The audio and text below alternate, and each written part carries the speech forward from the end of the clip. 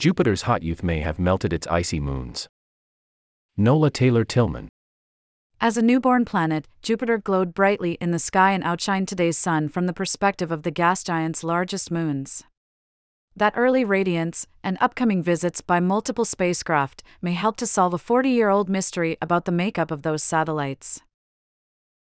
For decades, scientists have struggled to understand the strange density differences in Jupiter's four Galilean moons, which, in order from closest to the planet to farthest from it, are Io, Europa, Ganymede and Callisto.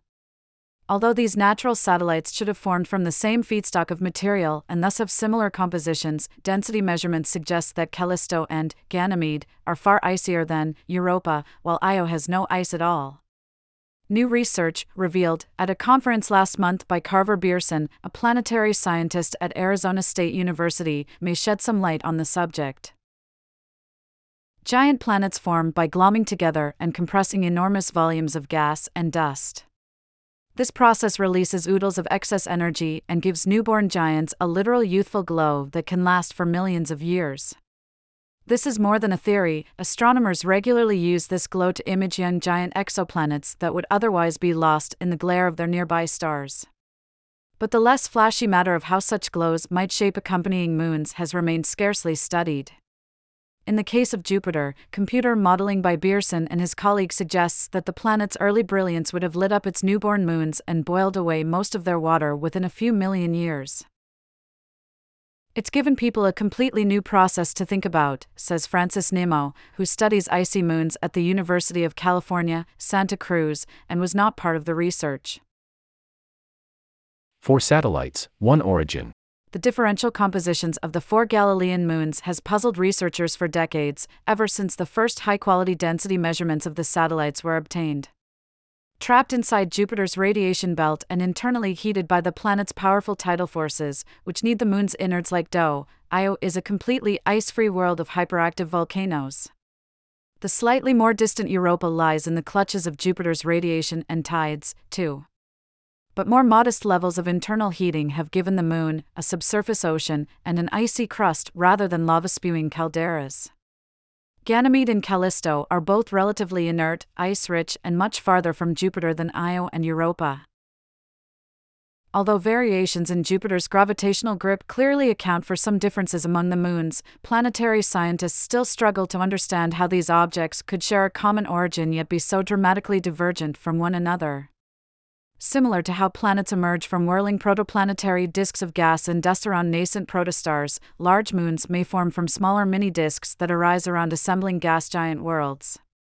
Current thinking requires Jupiter to have gained most of its bulk very quickly, within the first 10 million years of the solar system's life, before the light and stellar winds pouring forth from the steadily brightening sun swept away all the gas from the protoplanetary disk. That relatively tight timeline means Jupiter had to rapidly slurp gas to reach its present size, which would have caused it to heat up and glow as it hit temperatures estimated as high as 1,160 degrees Fahrenheit, 627 degrees Celsius. For the Galilean moons, which presumably formed around the same time as Jupiter itself, the planet would have blazed like a star in the sky and overpowered the light emanating from the farther-off sun. By carefully simulating the effects of Jupiter's boosted luminosity on the Galilean moons, Bearson and his colleagues found this flood of light could neatly resolve the puzzle of the satellite's varied present-day composition. Balmy fresh-baked moons. Torn by Jupiter's gravity, Io today is a hellish landscape of volcanic eruptions and is the most active body in the solar system. But the team found that Jupiter's youthful glow could have initially given Io Earth-like temperatures and perhaps even an ocean. I think it is likely that either as Io was forming or right after it finishes, there is some water on the surface, Bearson says. That would have changed quickly as Io received roughly 30 times as much energy from Jupiter as it receives from the Sun today, according to Bearson. If Io started out with as much water as its sibling Ganymede currently contains, all that moisture would have been quickly stripped away, and any vestige of an ocean would have boiled off in the first million years of the moon's existence. Europa, farther out than Io, would have had slightly cooler surface conditions, albeit perhaps one still hot enough to make this moon lose a significant portion of its water.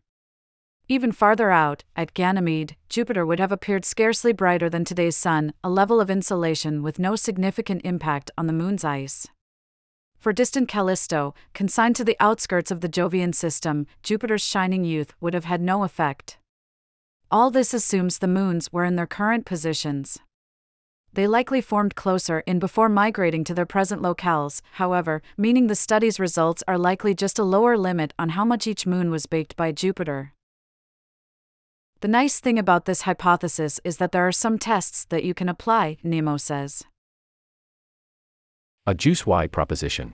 If Europa had lost most of its ice over its lifetime rather than forming with less ice than its siblings, the hydrogen and oxygen left behind would have a different isotopic fingerprint than the ice on Ganymede and Callisto. Thus, an isotopic comparison of Europa to one or both of the outermost moons could finally reveal the truth about how these satellites diverged from their common origins. The more comparisons you can do among the chemistries of the moons, the more you're going to understand how things evolve in this earliest time, Beerson says.